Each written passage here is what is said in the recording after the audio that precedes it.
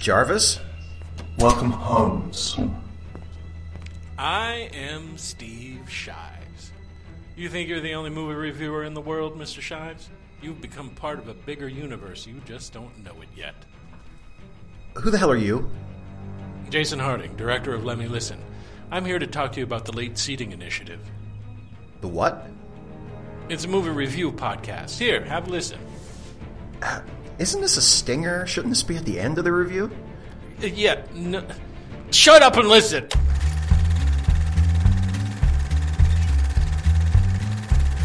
Let's face it, this is not the worst thing you've caught me doing.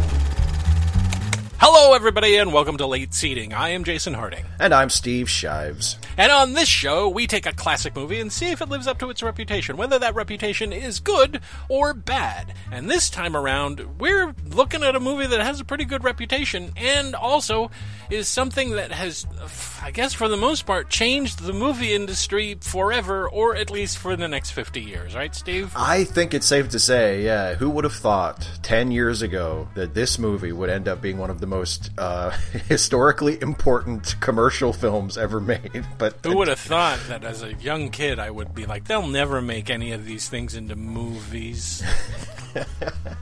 Oh, how wrong you were. Oh, yeah. So what movie, what historical film are we going to review this time around, Steve? Well, right near its 10-year anniversary, which, as everyone who are loyal listeners knows, is our cutoff for subjects right. of this podcast, we are reviewing that classic 2008 action-adventure superhero epic, Iron Man, the Cal Ripken story. Stop it. Oh, sorry. It's Iron Man, like the Tony Stark Iron Man. Iron Man, the triathlon competition. Yes. Iron Man, the biopic based on the autobiography of Ron Popeil. Iron Balls, the joke character from The Jerk. Sure, we could do that too. Iron Mike, about Iron Mike Tyson. Oh, it's a comedy. I thought we were reviewing Irony Man. Ah. Puns. But you That's were how I'm wrong. starting this. Okay. Steve! Uh-huh. Do you have any trivia for this obscure film that came out 10 years ago?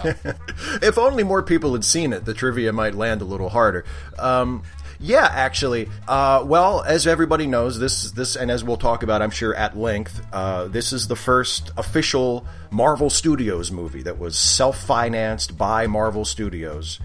Wait a minute. Wasn't there like a Spider-Man's and a Fantastic Four guys? And like a Daredevils and a bunch of other Marvel movies? Yes, my friend, but those were licensed to other studios. Oh. Iron Man is the first film that was actually financed by Marvel Studios, which at the time was... They went bankrupt in the 1990s. Yeah, but then they made it all back by just publishing a shitload of comic books and forcing everyone to buy them.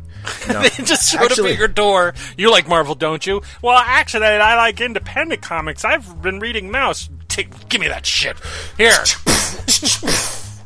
Spider-Man's in the middle of his Clone Saga. Read that. Yeah. I don't want to. Actually, what Marvel would do is just hire Art Spiegelman to draw Spider-Man. That's how they would get the Mouse readers. But this movie was released about a year before the Disney buyout. So people who watch it who haven't seen it for a while, they might be a little surprised to see the Paramount Studios logo at the beginning of the film, because this film was distributed by Paramount after Only it was... if you don't know your history. Yeah. But this was in the long ago, far away, before Disney bought Marvel. In the before time, people would make movies that would live and stand on its own, unrelated to anything else in its movie universe, I guess, except for Alien vs. Predator. That was something that was established. Okay, yeah, I'll concede that. Also, the Freddy and Jason thing, that was a crossover too. But it didn't happen a lot, is what I'm trying to say.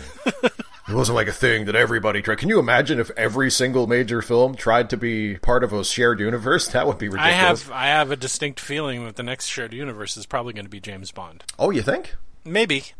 Who's James Bond going to share it with? Moneypenny. Oh, hey, that's a good idea. Felix Unger.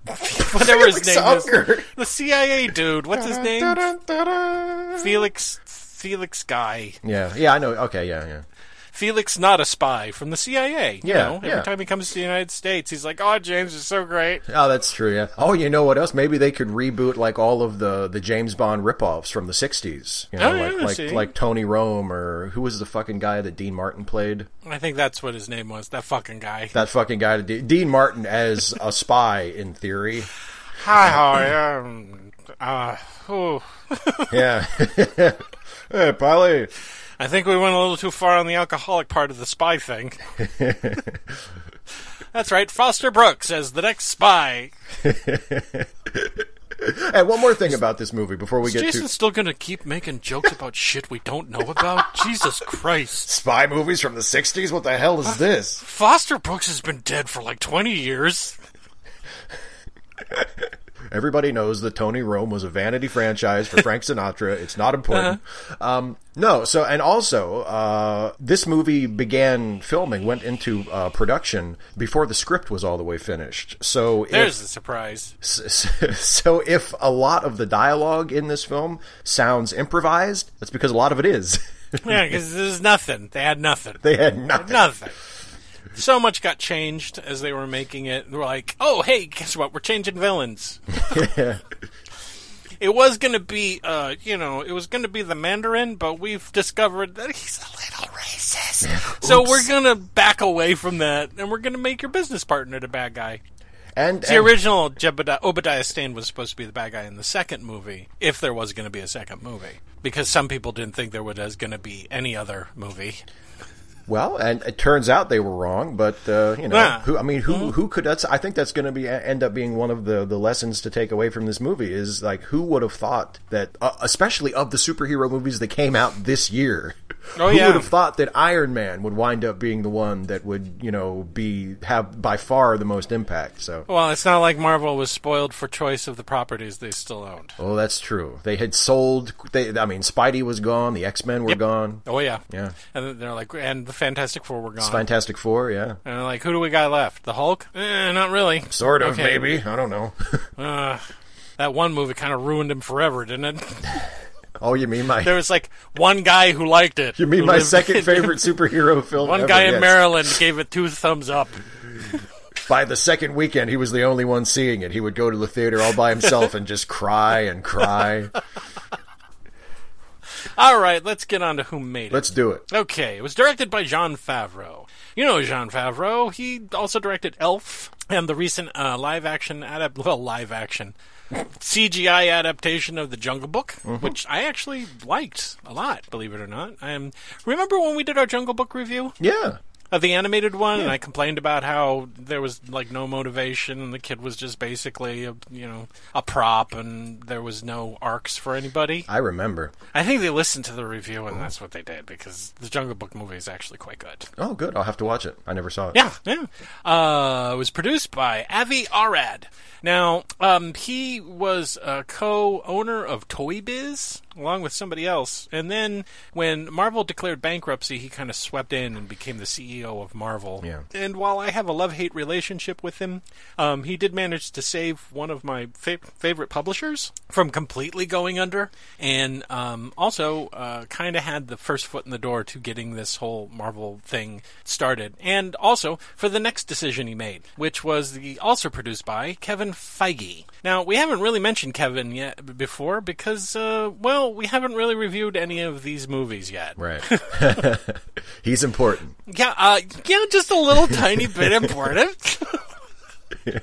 In other words, this universe wouldn't be, the Marvel Cinematic Universe would not exist without him. And I know that sounds like hyperbole, but it's also fucking true. Yeah. Okay? He has the unenviable task of producing, I think it's 20, I don't know how many it is at this point, 20 films, finding the right directors, making sure that everybody's pretty much on the same page, making a diverse number of pictures, but also unifying them all into a single universe, and staying sane while also dealing with Disney. Oh.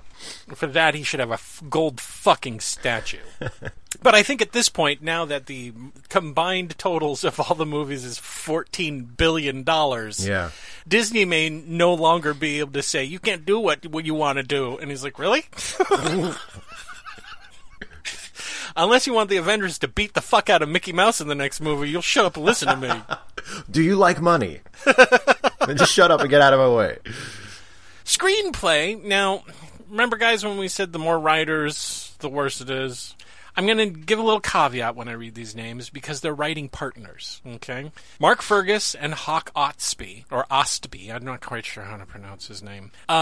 They also wrote Children of Men together, which is one of my favorite films, actually. And Art Markham and Matt Holloway wrote Punisher, Warzone, and Transformers. So fuck them, I don't care. But technically that's 4 writers, but it's 2 sets of writing teams. So that works out, right? That's more acceptable if we just think of, if we mush them together and make them like Mark Ostby and Art Holloway. I see, I combined the names together. That's very clever. That's the way you did that. Yeah. Now, Marvel approached 30 different writers for this screenplay, and all of them went, Iron Man who?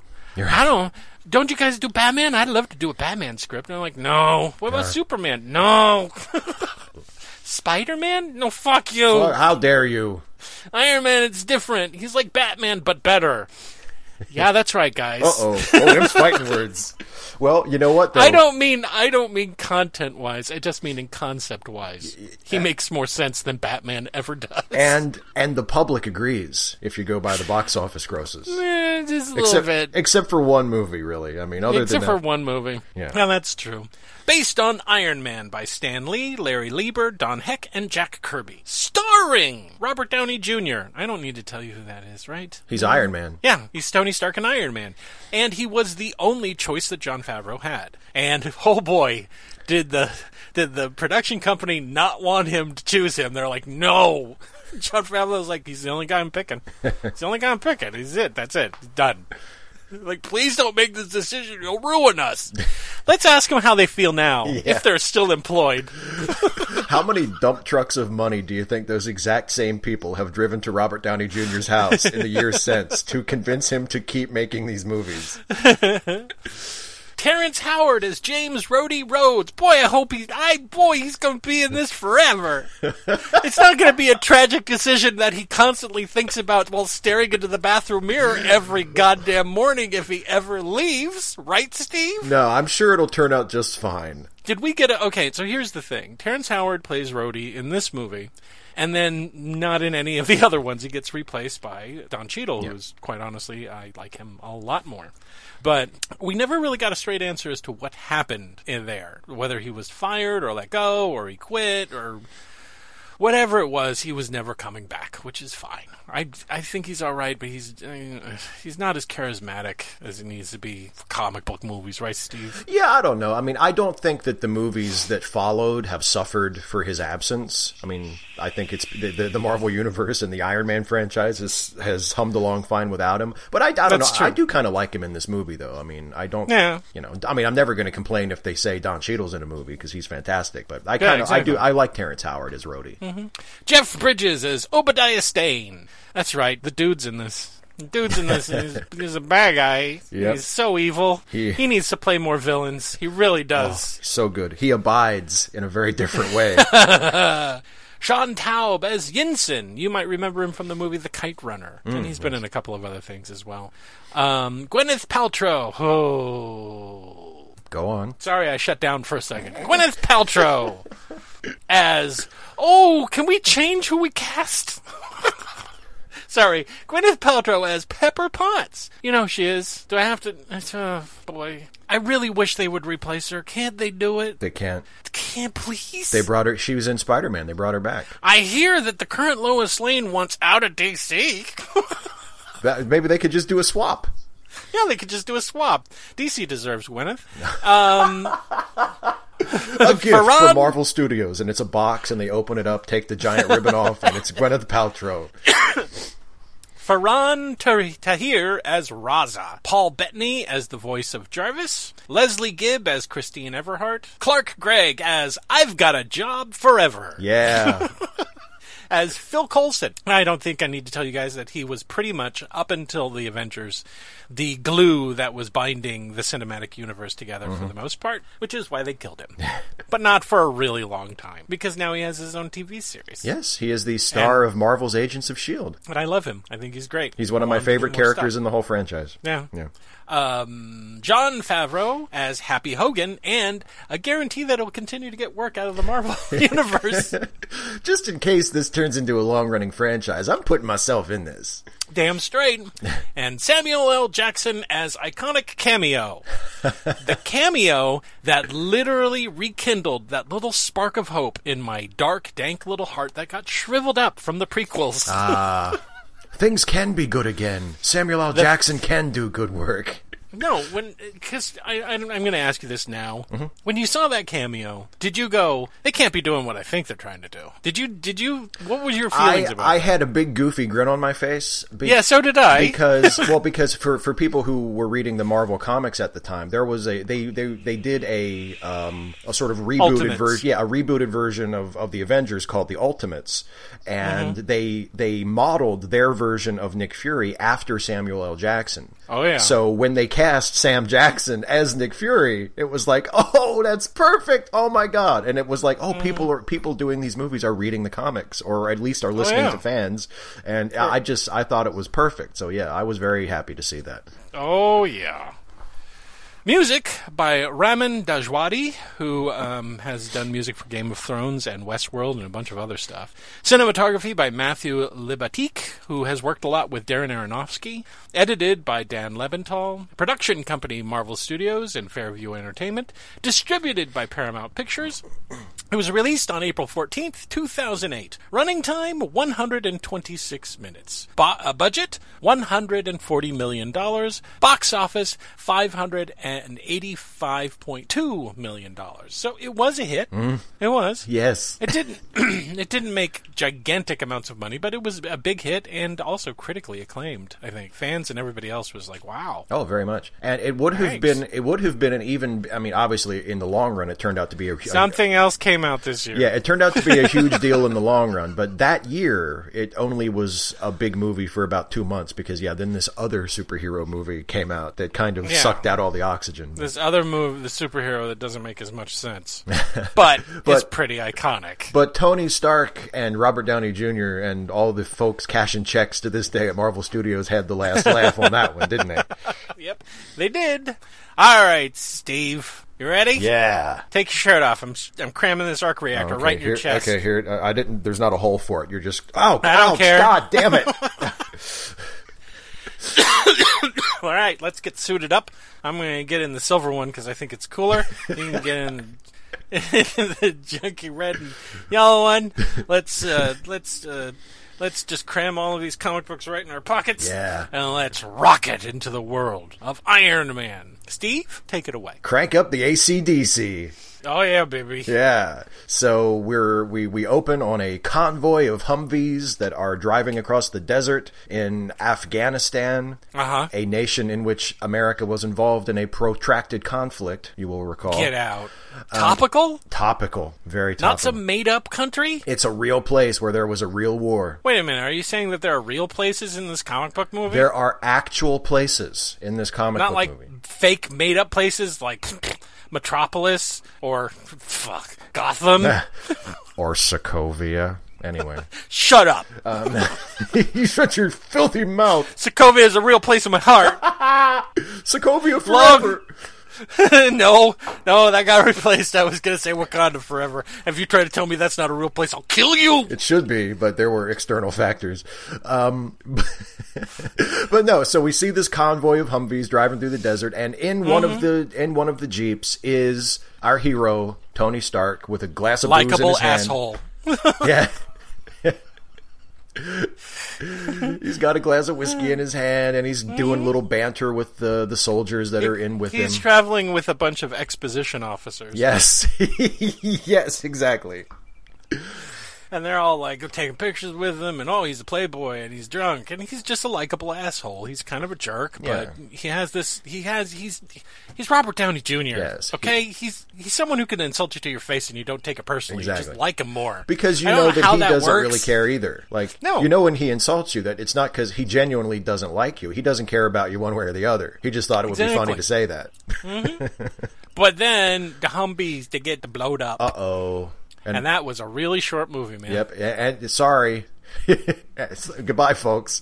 No, the Humvees get blown up, and the soldiers that are guarding Tony all get killed, and then things blow up, and Tony takes cover, and then a bomb goes off, and he sees that one of the bombs is from Stark Industries. Uh-oh. Who's that? Oh, Tony Stark. It's his company. That's, oh my I get goodness. it. Irony. Ah, yeah, it's terrible. And then he gets... Isn't it ironic? when you get blown up by your own missile. Yeah, I guess that's ironic. Oh, but now we cut to an award ceremony. Thanks, Exposition Awards ceremony, for even more backstory on Tony Stark. Yeah, because we cut to 36 hours earlier after the bomb and the explosion. Oh, and Tony gets captured by terrorists, so yeah. And then we cut back to 36 hours earlier. Yeah, and they call him, they're giving an award, and they give him his backstory, that he was a boy genius, and then he's got his father, Howard Stark, who I'm sure we'll never hear anything about ever again. Of course not. For all the rest of the movies. Doesn't have any backstories. Even mentioned that he killed Nazis, and it's like, wait a minute. How much did you guys plan ahead? Because fuck me. And he certainly won't be played by at least 3 different actors. That's true. He's played like by everybody at this point. I think I'm up next to play Howard Stark. Howard Stark has been recast more often than Lieutenant Savick. I gotta go in to the Star Trek Georgia and movie. film this thing where I'm playing Howard Stark. It's no big deal. Yeah. But he's not there. Yeah. So, wait a minute. But the guy who's presenting it, who's that? Who is that? Well, the guy who's presenting? Oh, that's Rhodey. That's Rhodey Rhodes. That's not Rhodey. Don Cheadle is Rhodey. I don't know who that guy is. This is Rhodey A. This is Proto Rhodey. This is like Rhodey, the original Rhodey. Is he from Universe 956 or something? Yeah, sure. What is he doing here? This is Rhodey. They had to get a guest penciler in to draw Rhodey for this for this issue. He drew him a little different. Then when John Romita came back for the next one, he drew him like he usually did. So okay, I get it. Well, he's not there, and so the dude gets up and accepts the award. I mean, Obadiah bad guy. I mean, Obadiah Stane. Obadiah Stane. And he's bald and he's got a beard, and he's like, hey, Tony would be here, but he's a fucking jerk. He's such a jerk. God, I hate him. I swear to fucking Christ. I'm totally justified in betraying him, but you won't know about that yet. If he wasn't a genius, I would have killed him a long time ago. In fact, I kind of have set up this whole thing where I'm going to have terrorists kill him in a couple of days. Everyone sit down. Yeah, where are you Put the going? phones down. Don't make me break out the thing that gives you a mini stroke, because I've got it right here. I've got enough for everybody. Wait, I'm going to put my earbuds in so it doesn't affect me. Yeah, my lighted earbuds that you can totally tell I have in. Yes. Now, sit down and shut up. I'm going to tell you what I've done. I'm going to explain the whole plot of this fucking thing right now. First off, there's a terrorist organization called the Ten Rings. Anyway, so yeah, the dude is sold out and he's gone bald, and I guess he's like the CEO of Stark Industries or something. Yeah. Okay, and unless we haven't gotten it yet, instead of going to this award ceremony, Tony is playing craps at a craps table. Oh, that Tony. And if we haven't gotten it yet, Tony is an asshole. Okay? Yes. Okay, he just is. You know, his best friend comes up and says, man, I was going to give you this award. He doesn't give a fuck about the award. Doesn't really give a fuck about Rhodey, I guess. But he's still a likable asshole, and everyone's just like, oh, that Tony. Right, exactly. He's like the person Bruce Wayne pretends to be, except that's who he really is. Yeah, all the time. Yeah. And so then a reporter comes up, and she's like, nah, something, arms deals. You're the Merchant of Death. And he's like, yep. And then they have sexy times, and she wakes up in Tony's house in San Diego, and there's nobody there except the Vision. I mean, Jarvis. Who's kind of like this ever-present robot ghost. Yeah. That's also a butler. And he's like, hey, get out.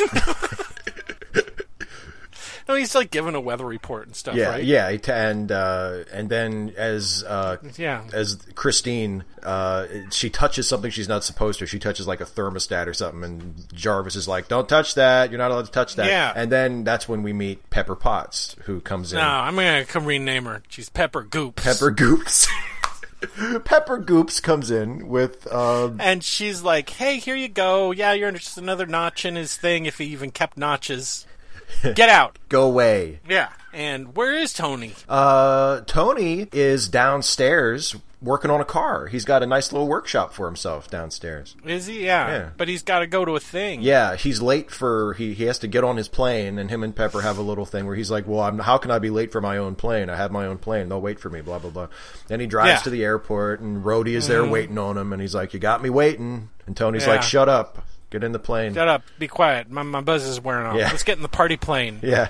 And they go up in the party plane, and the stewardesses dance naked. They're not naked, but I mean, they're dancing on poles and stuff, and they're drinking. And you're like, oh, I feel so bad for this guy, I guess. I don't know. He's such a fucking asshole. There'd better be an arc for this character. But it's good, because we're getting caught up to the beginning of the movie. Right. Right? Yeah, exactly. They land in Afghanistan, and Tony is here because he's doing a little sales pitch to the army about this new weapon system that he's selling. Yeah, called the Jericho Missile System, and it blows up stuff good. Oh boy, it blows the shit out of shit. Yeah. So we find out that not only is Tony a likable asshole, but he's also an arms dealer. Yeah. Notoriously the most asshole-ish of all assholes. Yes, exactly. And he's like, okay, I'm done. Let's get in the Humvees. Let's do the thing that we did at the beginning, yeah. And then we get all caught up. They get blowed up and stuff. And, Tony's in the hands of terrorists. And, he's injured, too. Oh, yeah. He caught some shrapnel in his chest. And when he wakes up, he has this electromagnet kind of embedded in his chest. And this is where he meets Yinsen, who is this doctor. It was connected to a car battery. I thought he was getting a jump start. Yeah, it's connected to a car battery. And he meets Yinsen, who is another prisoner, who is a doctor. And he explains that Tony, he caught some shrapnel, and in order to keep the shrapnel from going into his heart and killing him in a few weeks, he has the battery and the magnet to sort of keep the shrapnel away. Right. So and this is where this is where we meet some of the people with 10 rings. Get it? 10 rings? Do you get it? Do you get to understand why they're called the 10 rings? No. Why are they called? Because the Mandarin's power comes from his rings on his fingers. Oh, he has 10 fingers. He has 10 rings. And he has 10 rings. Right. I don't get it. The character they never developed. Oh. Anyway, so this is when we meet Terrorist Bob and Terrorist Brad. We never get their names, I don't think. One of them's a bad guy. We'll call him Terrorist Brad. And the other guy's is a bearded guy, and he's Terrorist Bob. And they come in, and they're like, hello, Tony Stark. You're going to make missile for us, right? And he's like, nope. Okay, torture. They give him a couple of swirlies. They kind of do waterboarding wrong. And then he's like, okay, fine. I'll do it, shit. And we find out that the 10 Rings is like a United Colors of Benetton of terrorist groups. They're like from all over the place, like from Hungary, and Jensen's been there for some reason. I can't remember. Yeah. He was there. They just kidnapped him. They killed everybody else in his village and they took him or something. I don't know. It's just what they do. And he just wants to get out and rejoin his wife and family. Yeah. Remember that bit. Remember that. Yeah. So Tony says, and they have a whole bunch of Stark Industries weapons. Yeah, and they're like, you're going to take this, and you're going to make a Jericho weapon, because that's what we want. And we find out that Jensen is a scientist, and a surgeon, and an emotional turning point for the main character. Boy. But we find that out later. Yeah. He's a good guy. He's a generic movie-type smart person. Mm-hmm. So Tony, being a genius, has this incredible plan. So the first thing that he's going to do is he's going to make a miniature arc reactor, which produces a huge amount of electricity that you can hold in the palm of your hand in a cave out of dirt, rocks, and twigs, as near as I can tell. Yeah, and spare parts from missiles. Yeah, MacGyver was in the corner going, Jesus Christ. I thought I was good. God damn it. I've got to up my game. MacGyver was like, he self-consciously hides the slingshot he was making. No, it's okay. Never mind. But then, what we're going to do after we do the miniature reactor is then we're going to build a death suit. Yeah. It'll be easy. It'll be easy, right? Sure. Just build a gigantic motorized suit of armor. That's right. And so, first they build the little reactor, and Jensen puts it in him, so he doesn't have to carry the car battery around with him all the time, right? Right, exactly. And then they start making a death suit. Yeah, in full view of the terrorists who are watching them on the cameras, and every once in a while we cut back to them looking at the monitor going, gee, it doesn't look like a missile. It looks like they are making some sort of death suit. Oh, that's weird. It's not weird. I would make a death suit if I was captured. Yeah, I would make a little thing to power it, and then I'd load it up with, I'd kill so many people. Wait, so you're saying he's building a death suit to kill us? No, you're being crazy. He's not making a death suit. You just said that's what you would do. That's the mask that you put in front of a missile. I don't know how they work. What? Oh. It's like magic or something, right? Sure. You fill the missile with magic, it makes things explode. I mean, I guess that's why we had that's why we had to get I'm Tony the Stark leader. to do it. I lead this group. You shut up. Okay. He's going to finish with magic missile. That's a thing. I played it in D&D. You can kill anything. It's a no. You can't miss with magic missile. It's a guaranteed hit. Wasn't that a Fisher-Price thing? What? Magic missile. Magic You missile? can't miss with magic missile. I hope not. Ask Who your- would sell that ask to your- children. Ask your parents to buy you a magic You're a missile. monster man, magic missile. What's next? Fun gun from Fisher I Price? mean, let's desensitize children to shooting firearms at each other. That's a great idea. So we get a big montage of them building the suit. Yes. And a couple of times people come in and say, what are you doing? And they're like, we're making a missile. And terrorist Brad comes in a couple times and he's like, you better be making a missile. And they're like, we are. And he's like, okay, because I don't want to be surprised if I come back in here and instead of a missile, you have like a big murder suit. I will be very disappointed if it turns out you're making a death suit, Tony. I just want That's to put right. that out there. Can you tell me, Mr. Stark, why is it that you're building like a metal arm with a flamethrower and a glove for my missile? Can you tell me that? Well, you've never seen the finished Jericho missile, have you? Well, no, Okay, well, I'm not the engineer. we'll see. If you knew what you were talking about, then you would know that the Jericho missile has an arm with a flamethrower. Oh, I forgive Well, me. I'm it's so no. sorry. See, that's the problem. You come in here, you don't know what you're talking about, and you try to tell me what I'm doing when I know what I'm doing. Don't expose my ignorance in front of my men, please. Do you want your? That's all I hey, do have. you want the missile? Do you want the missile or not? Indeed, yes, Then- please. Then leave me. Leave me alone. All right. Leave, Is that a leg? just- Is that the metal leg with a rocket Can booster you, at the end? okay, can you tell me if I gave you a pen and a pencil right now and I told you to sit down and draw me a missile, can you tell me with 100% certainty that that missile would not have arms and legs? Is that what you're telling Okay, me, Tony Stark I'm gonna of draw Stark it Industries? Right now. I'm drawing the missile. You don't know, no, but I'm drawing me next to it. I've got a happy face because it's killing children is not- and women. okay, but that's good. Okay, but that is not what a missile Now looks like. I'm going to add the legs to the That- missile. that- It's going to kicking That's- at see, children. now you're Here, getting look, it. I'm writing a voice box. Ow! This is a little. That, see? now you're Jen, understanding. look, this is what we're making, everybody. Okay, see? This is what everybody we're look making. at the picture. This is what we're See? Everybody understands. Thank you so much. You've really cleared Oh, this you're up for everybody. welcome. Okay, bye-bye. I hope we can do without these interruptions from now on. Thank you. All right, I will not bother you ever Okay, again. I promise. please don't. But oh So no, that's what that happened. only lasts for so long. Yeah. Because as Tony's getting into his suit, they notice, hey, That's a suit. why is he getting into the missile? I don't understand. He's climbing into the oh boy, Oh. and then they start banging on the door, and they need time for the suit to boot up. Right? Right. So Jensen grabs a machine gun and he's like, I got it. I'm going to do something stupid. And he runs out into the cave, shooting everything that he sees, and he ends up Yeah. he ends up running into a Han Solo on the Death Star situation where That doesn't end nearly as well. no, he turns a corner and there are all the terrorists, and Jensen gets himself shot. So And then they come back down to where Tony has gotten in his suit, and oh no, the Tin Man is pissed. oh boy, he has misplaced his heart, and he is out for revenge. And he's going to rip a few out of the terrorists. Yes.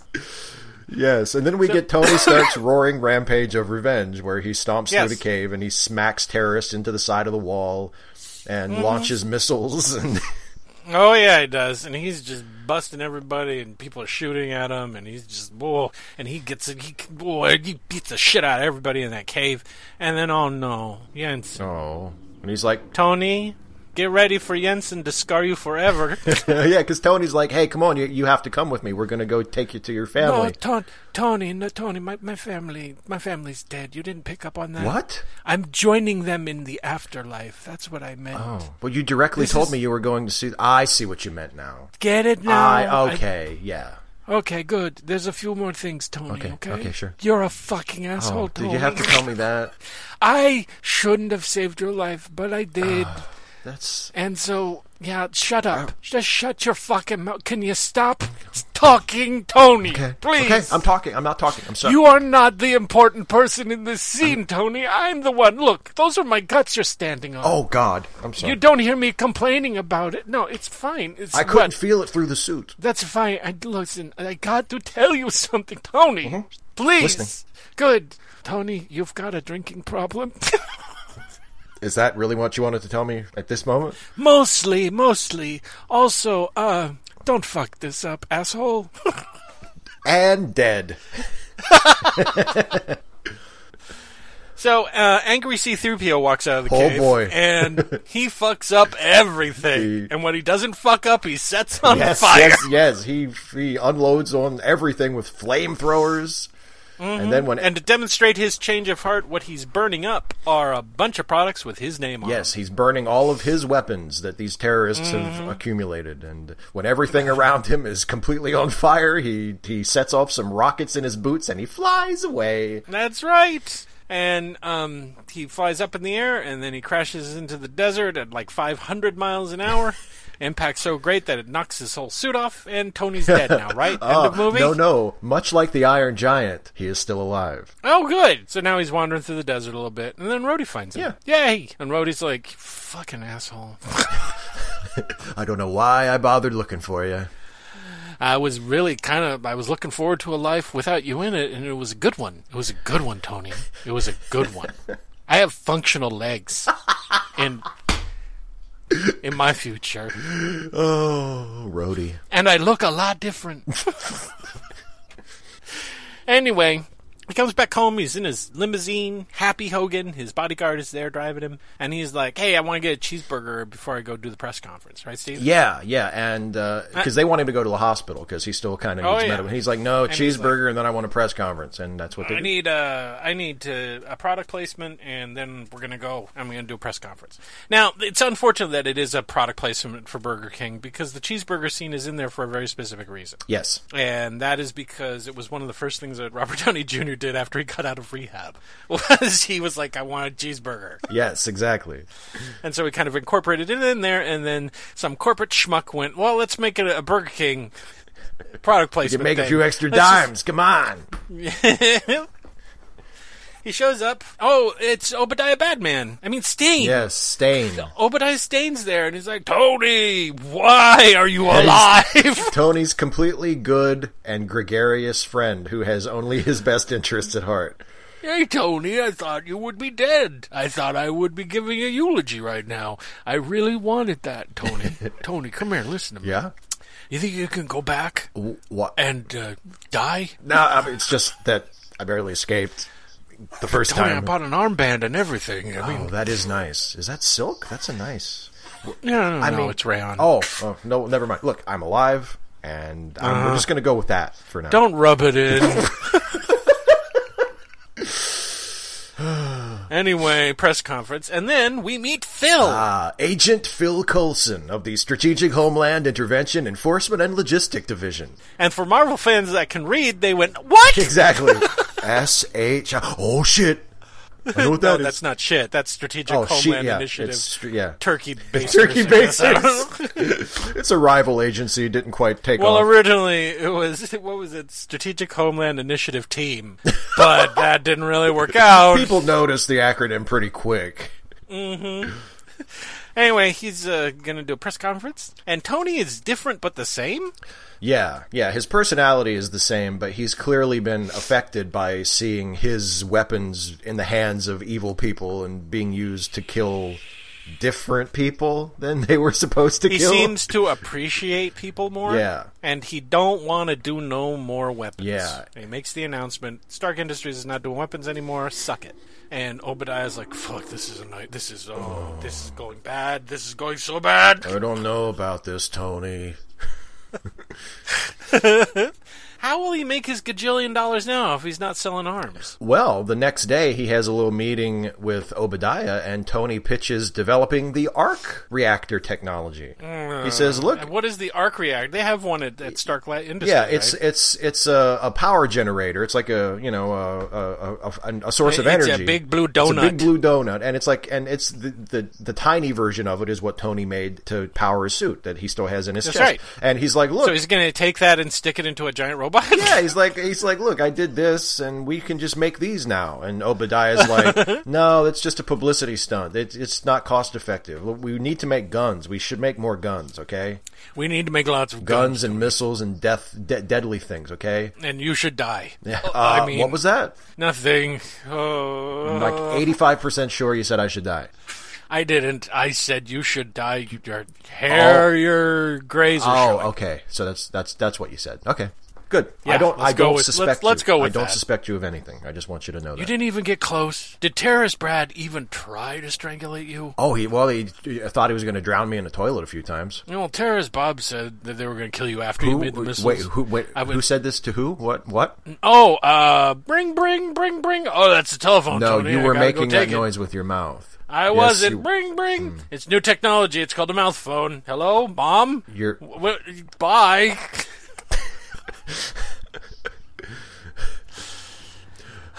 Meanwhile, Tony goes back home and he makes Pepper Goops do a gross thing. Yeah, because Tony is such a genius and is so he never stops working. He has already created an upgraded version of the miniature arc reactor in his chest. And he's got to replace it because the other one's made out of like garbage and bones. Yeah, exactly. It's half just dirt. It's just compacted dirt. Yeah, it's like human teeth and yeah, camel scrotums. Yeah, or who knows? It's held together by sinew. You know? Yeah, it's gross, and she's got to put one in there, and it's gross. Yeah, he's like, take the old one out, put the new one in. Never mind all and the. she fucks it up so bad, and he goes into cardiac arrest. Yeah, but he keeps a cool head, which is the mark of any hero. And then she tells him that he could buy some homeopathic crystals that he can lay around it that'll help his heart work better. And maybe buy a obsidian egg that he can cram up his coochie. And he's like, I don't have one of those. Goops, I don't. Pepper, you're dismissed. Okay, I don't need you anymore. Thanks a lot for your help. Oh, if only. Anyway.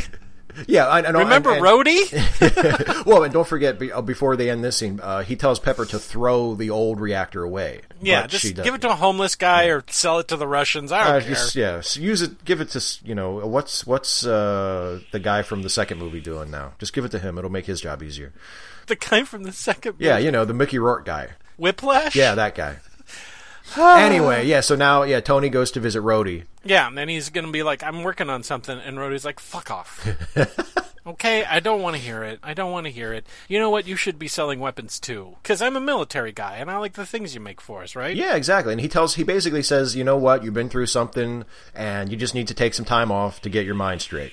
So just go take a vacation or something. And he's like, nope, because now it's time to make the donuts. Exactly. We get a montage of he's making the suit and stuff like that. They montage the shit out of this. Oh boy, yeah. We in the space of like 2 minutes, we see him remaking the suit that he made in the cave. We see him basically build a robot kill suit in his garage. Yeah. Well, and he has a little help. He has Jarvis, and he has this holographic computer interface that he can use. But he's got robot hand. He's got yes. He's got a cute little robot hand. Yeah. It's helping him out, fucking things up all the time. It's adorable. But we take a break from that because Obadiah Stane and Tony have pizza together. And Obadiah's like, hey, the board didn't like the whole peace thing. There's no profit in it. And I had to convince them about a bunch of stuff. And they were all disappointed that you were still alive, too, because, that was a close vote, but we still voted for you to be killed. Wait a minute. What was that? You voted? The board voted to me to kill me? Bring. Hello, Mr. You're President. doing that thing again. It's Mr. President.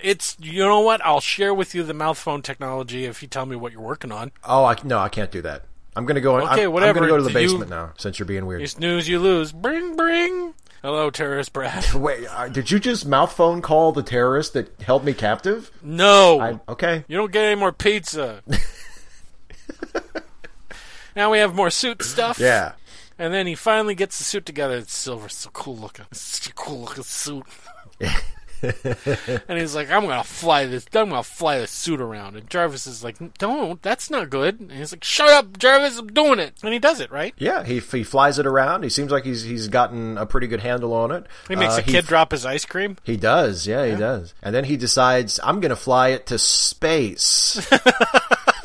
Because he wants to break the altitude record. Yeah, he does. And so he flies it, but he flies it up so high into the atmosphere gets thin, the suit ices over, and everything goes dark. His power goes out, and he's falling, but he manages to break the ice, and the power comes back on, and he manages to prevent crashing into the ground by like a split second. So, and then he crashes at home and destroys his Tesla. Yes. A car that hadn't been released yet. So that was probably expensive. Just a little bit. Yeah. And now Terrorist Brad. Uh-oh. He's now got a burn-up face, and he found his old suit. Oh, yeah. They're putting together the pieces of Tony's first suit that he left in the desert. This is going to come back at some point. That's right. And then Tony decides he's going to paint the suit iconic colors of red and yellow. And then he decides that he's going to go to a party and hit on Goops. Yep. And while he's there, they're like getting all close and they're dancing. And she's like, we shouldn't do this. And they're almost about to kiss. And then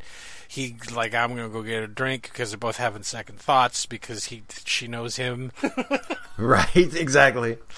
And while he's trying to get a drink, remember the reporter that he boned at the beginning? Well, she comes back, and she's like, here, I'm dropping a knowledge bomb on you, Tony. Bam! And what does she drop on him? Well, she's pissed at Tony because he had gave his press conference where he said, I'm not doing weapons anymore, and now I have a conscience. And then she has pictures of a terrorist act that had just been pulled off in a village the same village that Yinsen is from. Yeah, Golmira, which was Yinsen's home village, and the terrorists have Stark weapons, and she's like, "What about this?" Yeah, which Stark weapon do they got? They have the Jericho, don't they? That's right. And there's arms and legs hanging off the missiles. Yeah, it's exactly like Tony thought it would be. Yeah, Terrorist Bob nailing arms and legs onto the missiles. Now it's done. There, perfect.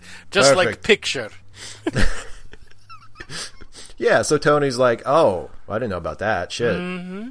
And as he's leaving the party, he goes up to Obadiah Bad Guy Stane. Yes. And he's like, wow, the missiles, they got out and stuff. And Obadiah's like, hey, guess what?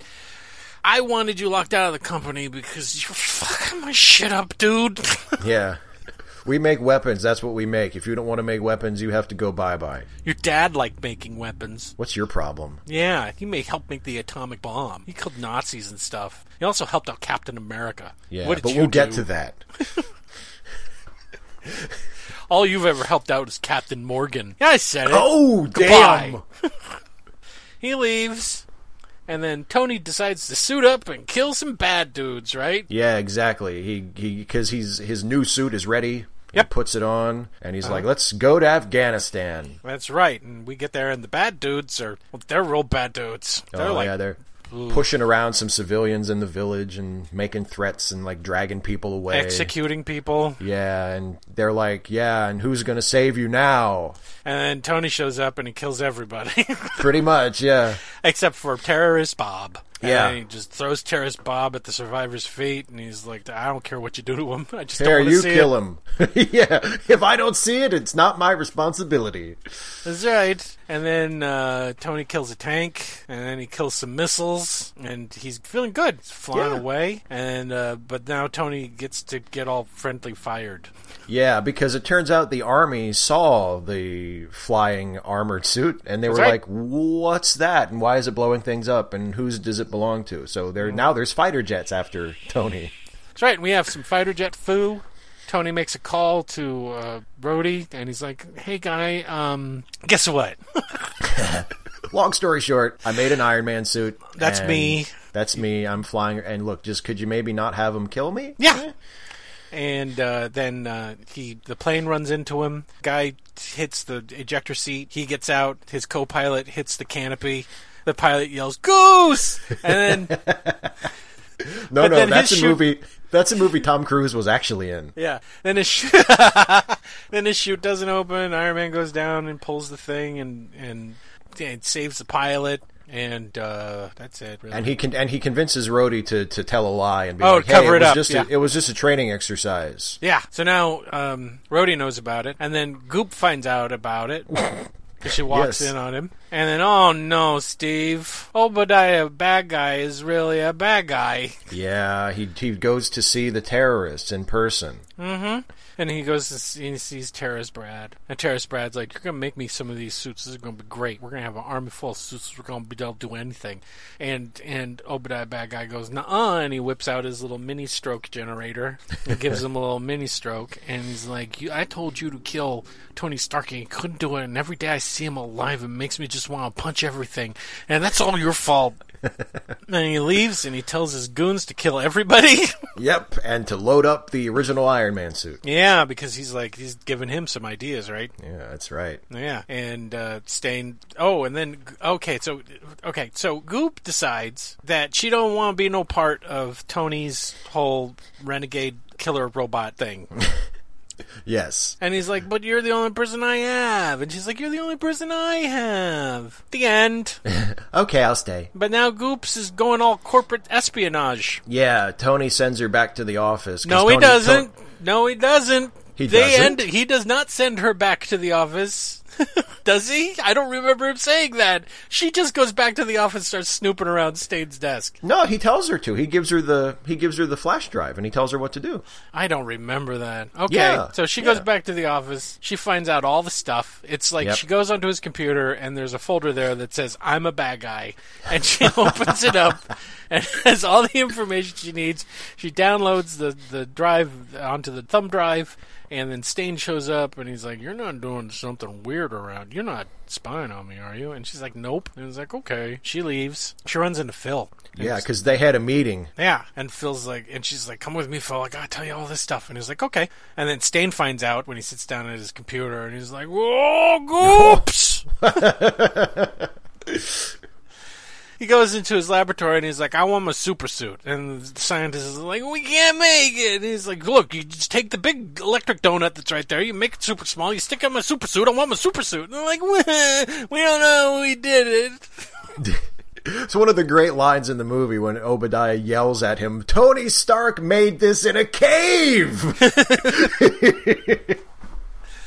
And they're like, but I'm not Tony Stark. I want to be. I'm growing my goatee in.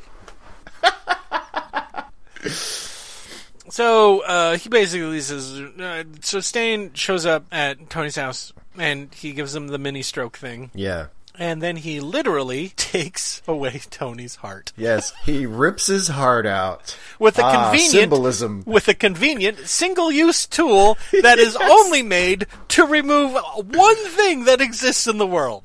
Exactly. It burns. What? He told the research team, he was like, I'm going to go see Tony in a few minutes. Could you rig me up something? I just need something that can forcibly extract like a cylinder about this big. You know, could you whip up something like that? What are you going to use it for? Oh, don't worry about it. Yeah, shut up. How about that? It's for shut up. It's for a shut up. Just give me you like working here? Do you like working here? So now Tony's dying. Yeah. Yeah. Luckily, Pepper did not throw away the original arc reactor. This is, by the way, when we are introduced to a theme that keeps recurring in the MCU, and that is Tony makes something and everybody pays for it. Mm-hmm. Tony makes the Iron Man suit, and immediately someone makes a bigger one that potentially could really fuck up the rest of the world if it went into mass production, right? Oh, yeah. Because he's making like the Iron Giant bag. Stain is like, did you yeah. see the Iron Giant? I want that, and I want to be in it. I want to be the Iron Giant, except not good. This one I want to be a gun, okay? I want to be the Iron Bastard. That's what I want to be. The Iron Bastard. Technically, from the comics, it's Ironmonger.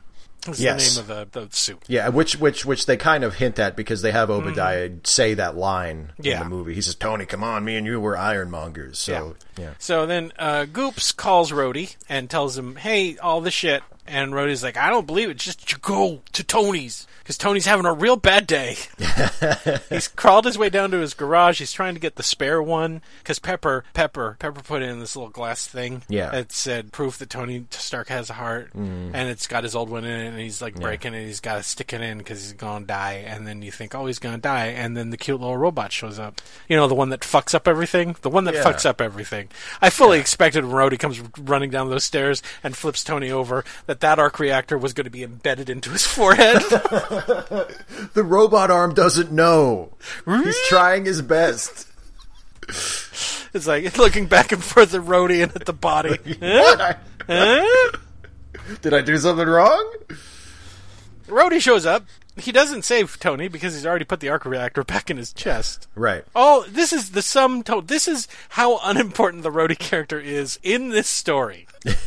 He runs down the stairs, flips over a guy who's already saved himself. That's it. Yeah, and there's a little tease for Rhodey's future because after Tony suits up and leaves, Rhodey looks at the spare suit and he goes, "Next time, baby."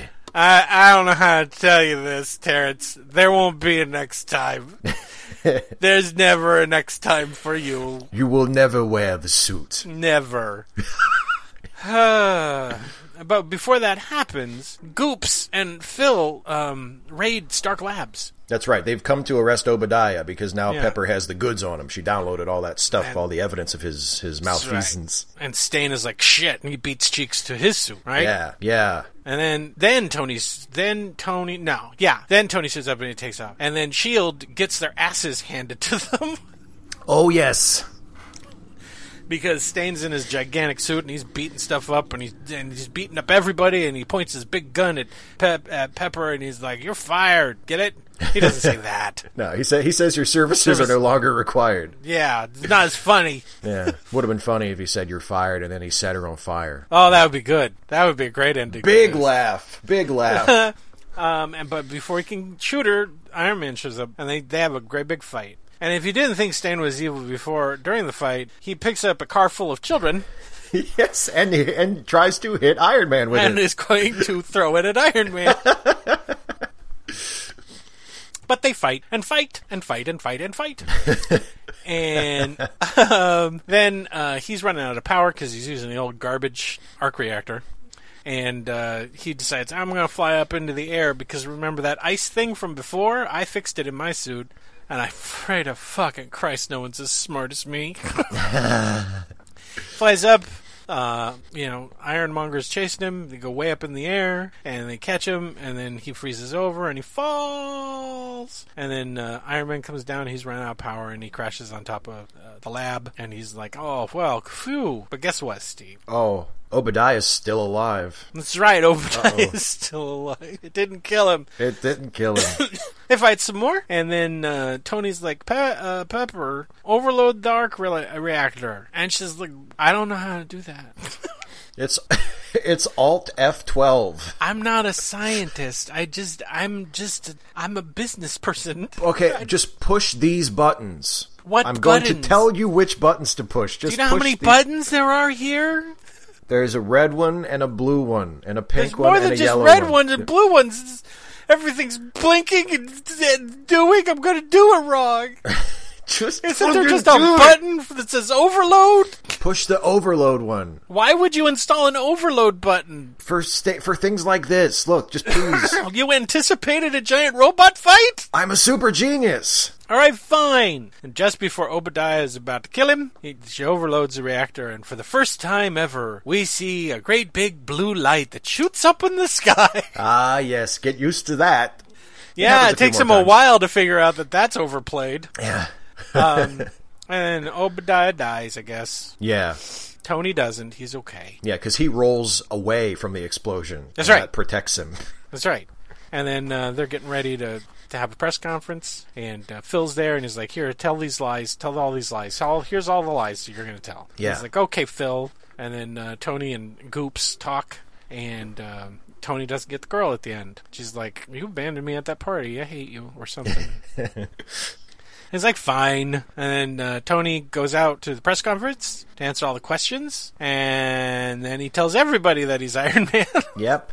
And then we smash cut to credits.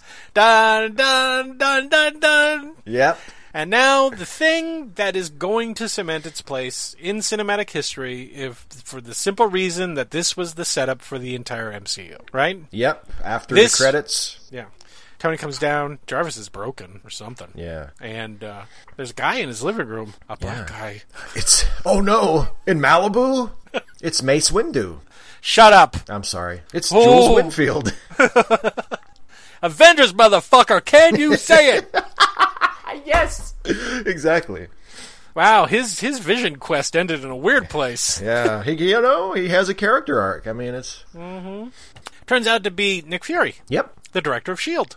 And he's like, hey, I'm getting a super group together. And he's like, really? Yeah. The end. Hope you let us make more movies, folks, or else this is pointless. Boy, if this had tanked at the box office, it'd be like, well, that was a weird thing that they put it in the movie. Well, it would have been like Skeletor still being alive at the end of the Masters of the Universe saying, I'll be back. Yeah. Oh, how sad. You won't, Frank. No, you won't. The end, Steve. The end. The end. Okay, so Steve, how do you feel about this epic superhero masterpiece? Iron Man. It's amazing how well it holds up, and it holds up, I think, even better because of the way that the MCU has gone. Because I will put all my cards on the table. I am a huge fan of the Marvel Cinematic Universe. I have not seen a single one of those movies that I have not at least liked, and I have downright adored several of them. So I am a huge fan of what has grown from the seed of this movie. Yeah. But what is so wonderful about watching this movie now, after watching the, like you said, nearly 20 films plus all the TV shows and Netflix series and everything that has grown from it, is this movie, it's definitely recognizable as an MCU movie because this movie set the template for the whole thing. It's it's amazing how much of the personality of the Marvel Cinematic Universe is taken from this movie. The tone, the style of humor, the acting, everything. It's so much of it is owed to this movie and specifically to Robert Downey Jr. and his sensibility that he brings to it. So with Iron Man, you get a pretty standard, typical MCU movie, but it's missing all of the stuff that kind of weighs the later MCU movies down, because it's not pausing every 10 minutes to set something up for another movie. It's focused on its story and its movie and its characters. So it's an MCU movie, but because it's the first one and it's not worried about setting things up for 2 or 3 movies down the line, it feels very streamlined and very tight compared to the other ones. And I think that's one of its greatest strengths, is that it is a superhero movie, but it's just a little over 2 hours long. It doesn't feel bloated and overlong. It does have a lot of action in it, but the action sequences aren't like exhausting, and it doesn't feel like, oh, another one of these, like we have to have another action scene. Yeah, there's actually not too many action set pieces in this. No, and there's a while before you get to the first one, really. I mean, at least the first superhero one. There's action in the opening scene where he gets attacked by the terrorists. But, he doesn't put on the Iron Man suit, the first one, until, about 20 minutes in. And then it's a little while after that before we see him in, like, sort of the proper Iron Man suit. Yeah. And so it definitely takes its time. And it does something that is so basic and so important if you want to make a superhero movie, at least if you want to make a traditional sort of formulaic superhero movie, which Marvel is definitely doing. And that is, you have to show that the hero cares about doing good. Yep. That's a step that the DC movies have missed. You have to show that the hero cares about doing good. And they set up Tony as this asshole, as this, carefree playboy who has Wait. Are you saying that they gave him an arc? I'm saying that they gave him an arc. Oh. Okay. Yes. And not just the one in his chest, am I right? Batman has an arc. He is really upset that his parents are dead at the beginning of a movie, and he's really upset that his parents are dead at the end of the movie. That's an arc, right? Yeah, that famous Batman story where he has a moment of clarity and he realizes that he's going to put away the Batman toys and start using his wealth and influence to actually improve conditions for people in his city. Oh, wait, that never happened. That's never been a Batman story. My favorite one is the one where Batman is always thinking that he's going to quit as soon as someone else shows up. Yes. Like, you don't really like being Batman, do you, guy? Yeah. Yeah. Or the one where Robin almost gets killed and Batman realizes in horror that he's made a terrible mistake and he's endangered the life of this young person, and now he's going to stop being Batman and Robin's going to stop being Robin and he's just going to try to be a father to this young person. Or when Batman is bidding on a date and he whips out his credit card. And it's a Batman credit card. From the Bank of Batman. From First National Bank of Batman.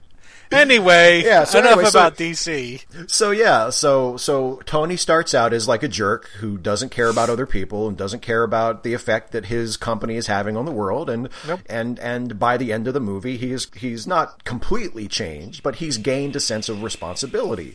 And really, to me, the best scene in the movie is one that we mentioned but kind of glossed over in our summary, which is when Pepper is talking to him after she has found him in the Iron Man suit, and it's when she tries to quit. And Tony says, you've been with me all these years when I've been profiting off of selling instruments of death to people. And now you're saying you're going to quit because I want to try to make that right.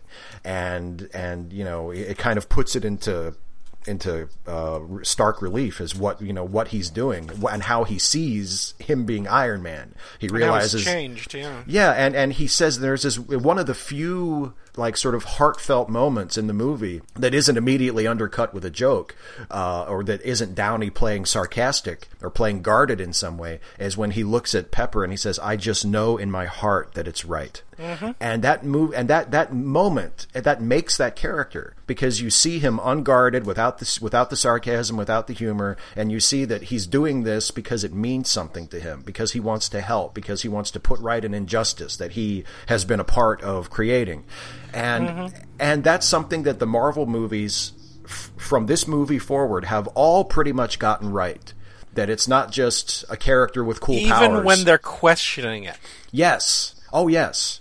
Even when maybe us being heroes is actually making things worse. Absolutely. So, in all of the ways that have allowed it to become such a successful franchise, Iron Man sets the tone for what comes after it.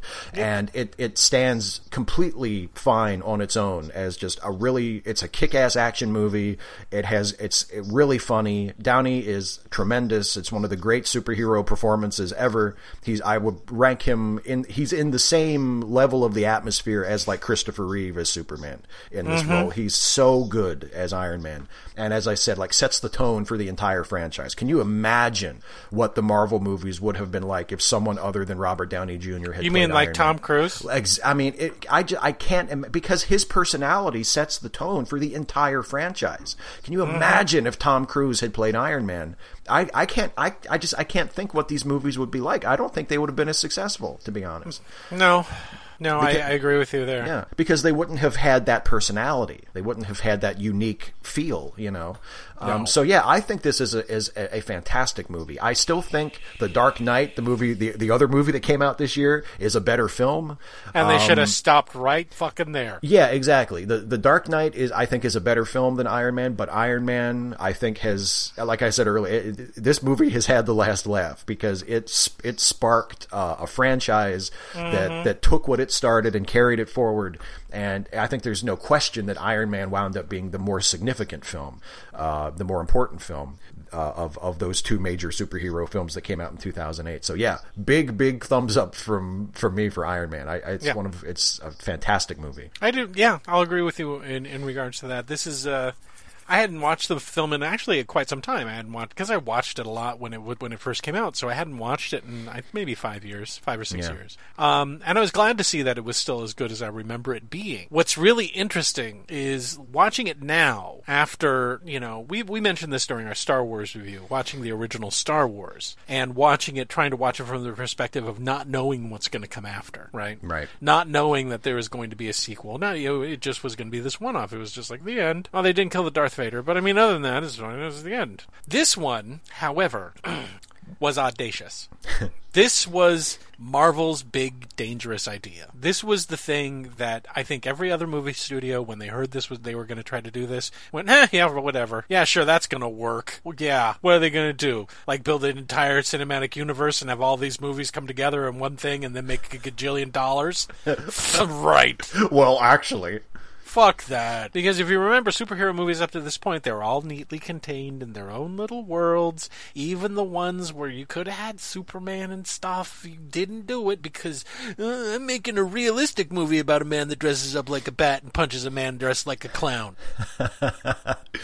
So, watching it this time, just as a movie, and trying to separate it from its historical significance, it's still a good movie. Is it a great movie? No, I mean, it's not like one of the greatest movies ever made. It is a great summer popcorn movie that gives you just enough meat as far as character motivations and the basics of storytelling to make you want to watch it again and again and have it kind of resonate. Yeah. And but I mean, watching it now, it's impossible to separate it from the MCU because it is part of it. And watching it now, you're like, Jesus, how much of the groundwork was set up in this? Because you said it yourself. You said that these later films have a lot of things where every 10 minutes they have to stop to set something up for another movie.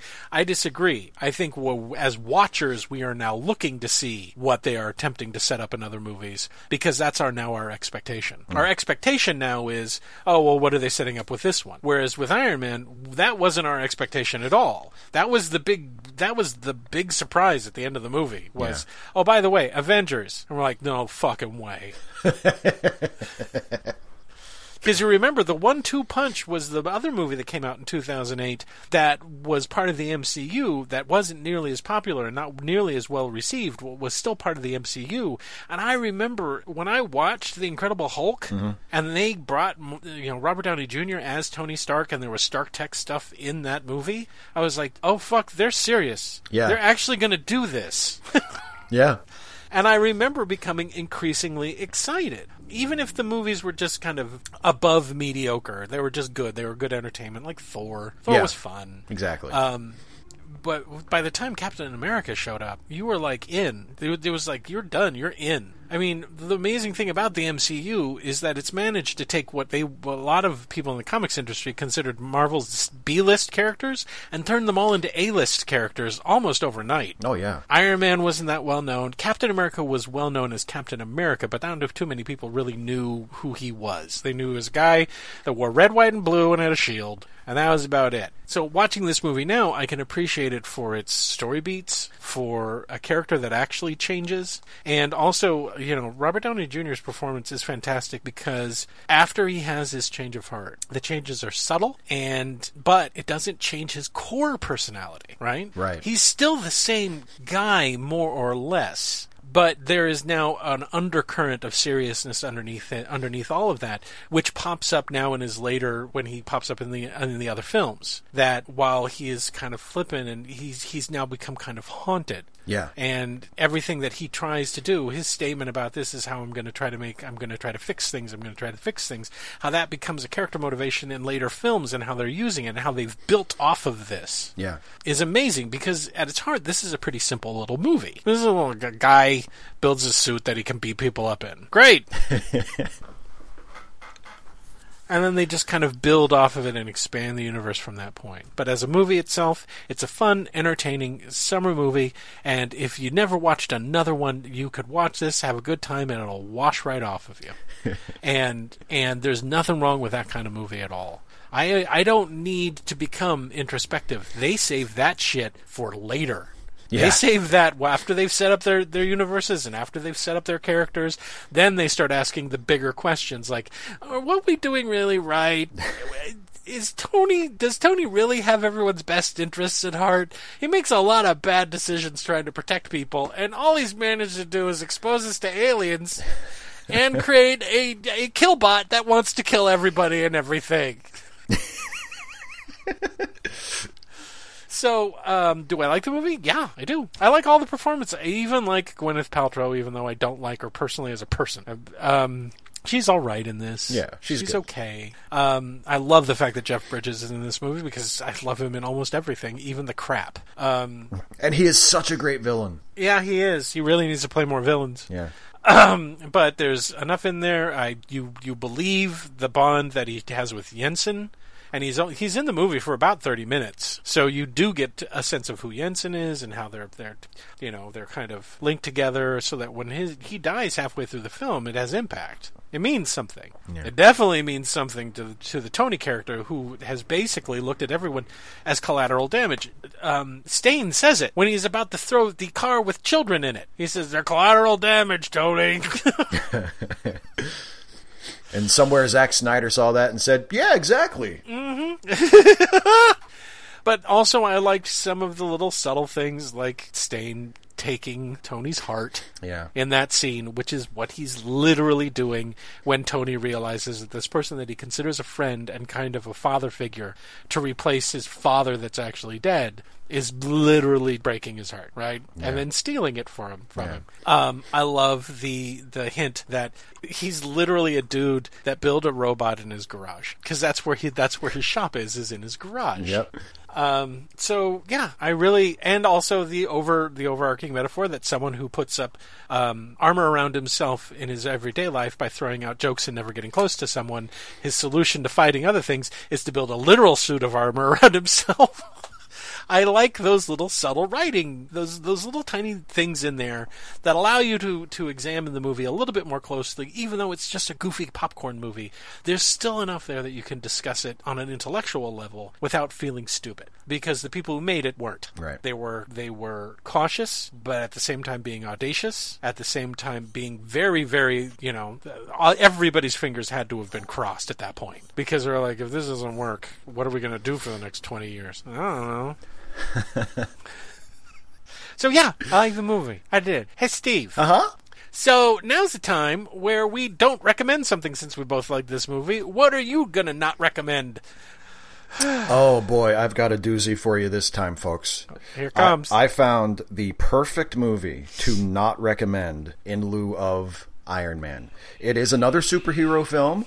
It is another superhero film about a man who used to design weapons and then decides to use his talents and his skills to become a hero by building himself a super suit and using it to fight evil. Not based on a Marvel Comics character, actually based... Oh, God, I know which one you're doing now. Actually based very loosely on a DC Comics character.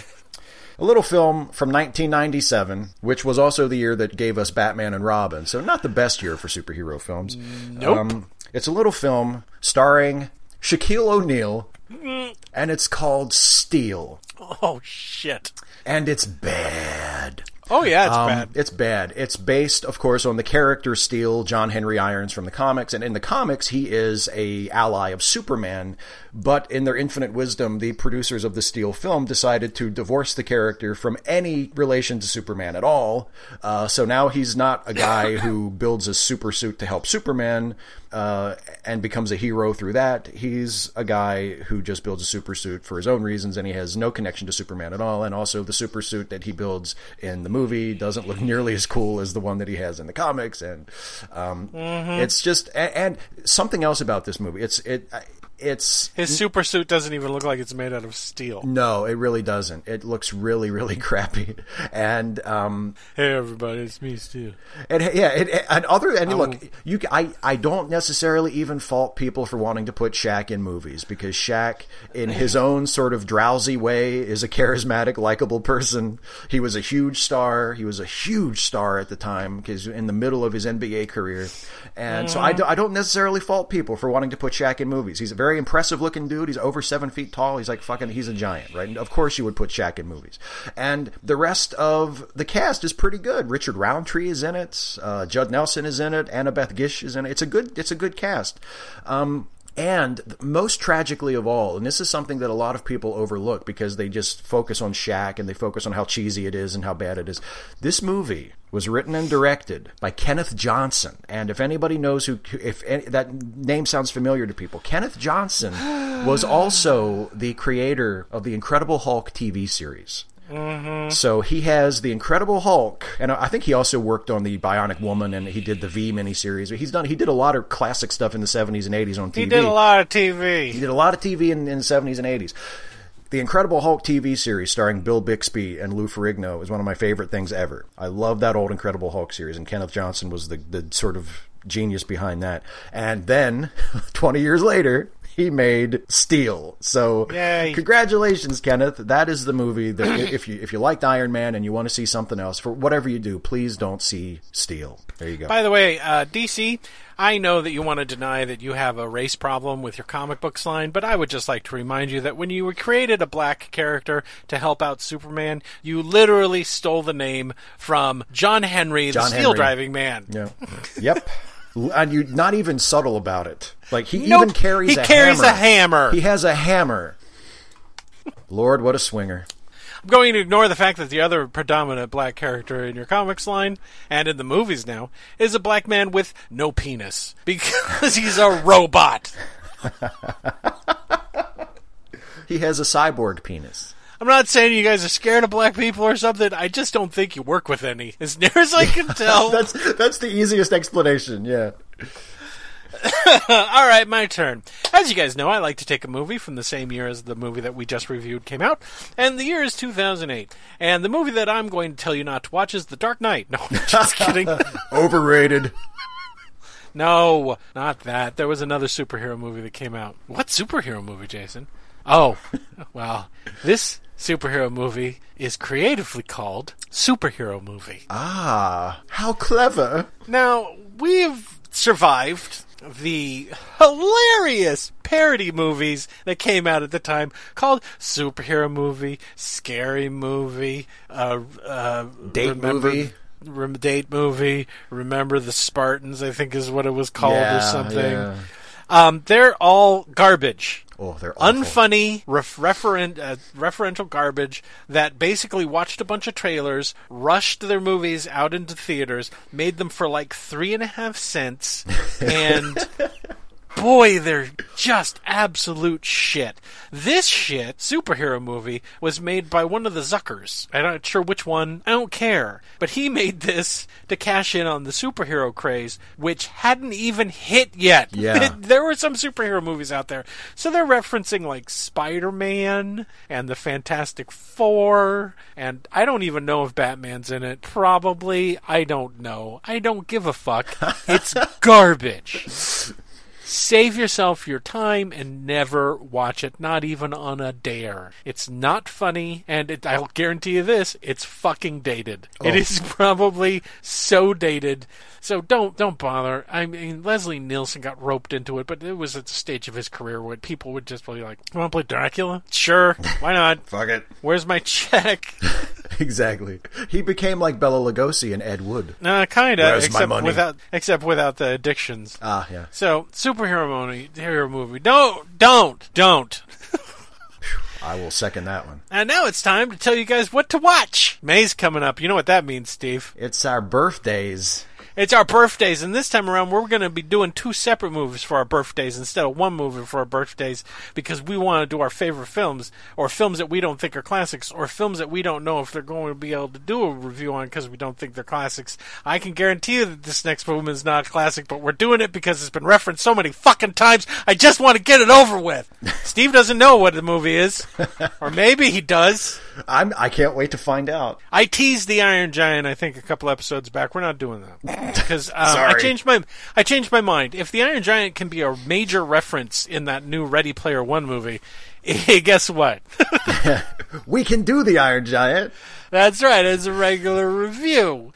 So instead, this is going, since it's the beginning of the month, and Steve was born on Cinco de Mayo or something. I don't know. That's right. Were you really? Yes, I was. I remembered your birthday? I guess accidentally, but yes. Okay, cool. Well, since it's going to be Steve's birthday first, The movie that we're going to review, holy shit, I can't believe I'm saying this shit. And guys, you can find it for free on YouTube, so don't worry about having to spend money. You won't have to pay. Be prepared to just flush time straight down the toilet. The movie that we're going to review for Steve's birthday. Oh, boy. Which he may regret once he hears my opinion on it. Oh, boy. Because I tried watching it and almost went insane. The movie that we're going to review is called He-Man and She-Ra, The Secret of the Sword. I know it by heart.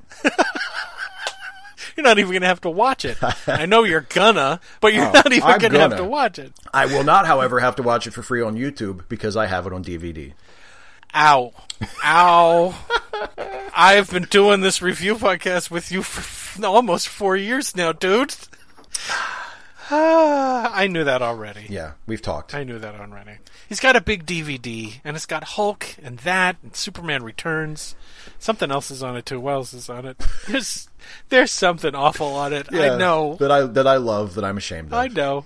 But since we wouldn't normally get a chance to review it, Steve, we're going to do this for you, Steve, right? I appreciate this. My movie's going to be Brazil. Anyway, so... Hey, wait a minute. You can't review a good one and I review a bad one. Hey, we're doing movies that we wouldn't normally be able to do. That's true. And we already did Popeye.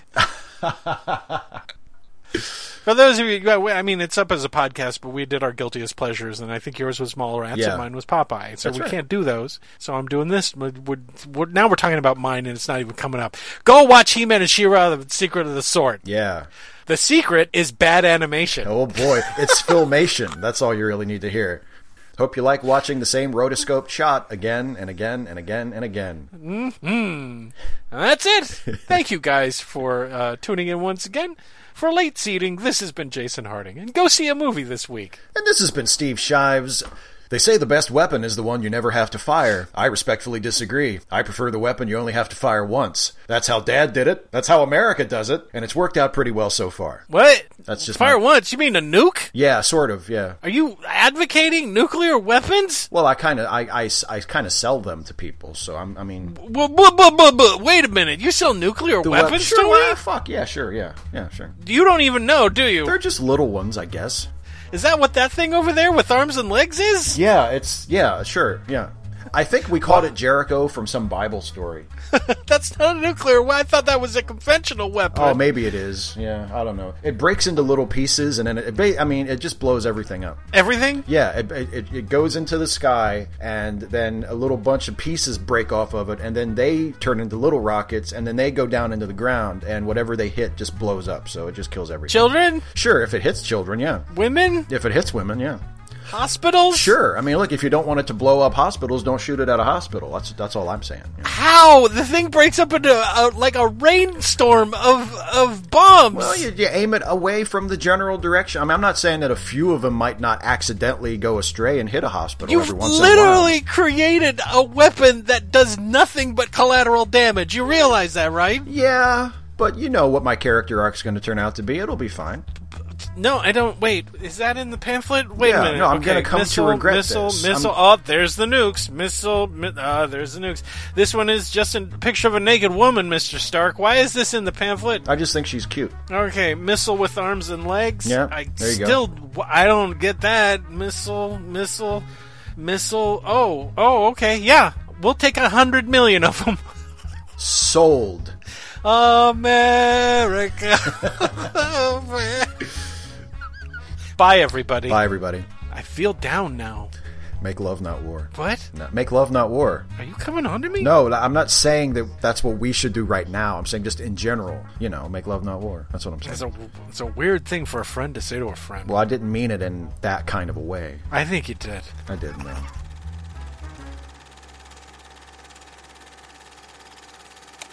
Late Seating is a Let Me Listen podcast production featuring Steve Shives and Jason Harding. Produced by Jason Harding. Theme music, Rollin' at 5, composed and performed by Kevin MacLeod. You can find more Let Me Listen podcast productions at our website at www.letmelistenpodcasts.com. You can also find us on Stitcher, iTunes, or just about anywhere you download podcasts. Late Seating is a listener-supported podcast. If you would like to support Late Seating or any of the other Lemmy Listen productions for as little as $1 a month, please visit our Patreon page at www.patreon.com/LemmyListen. And thanks for listening.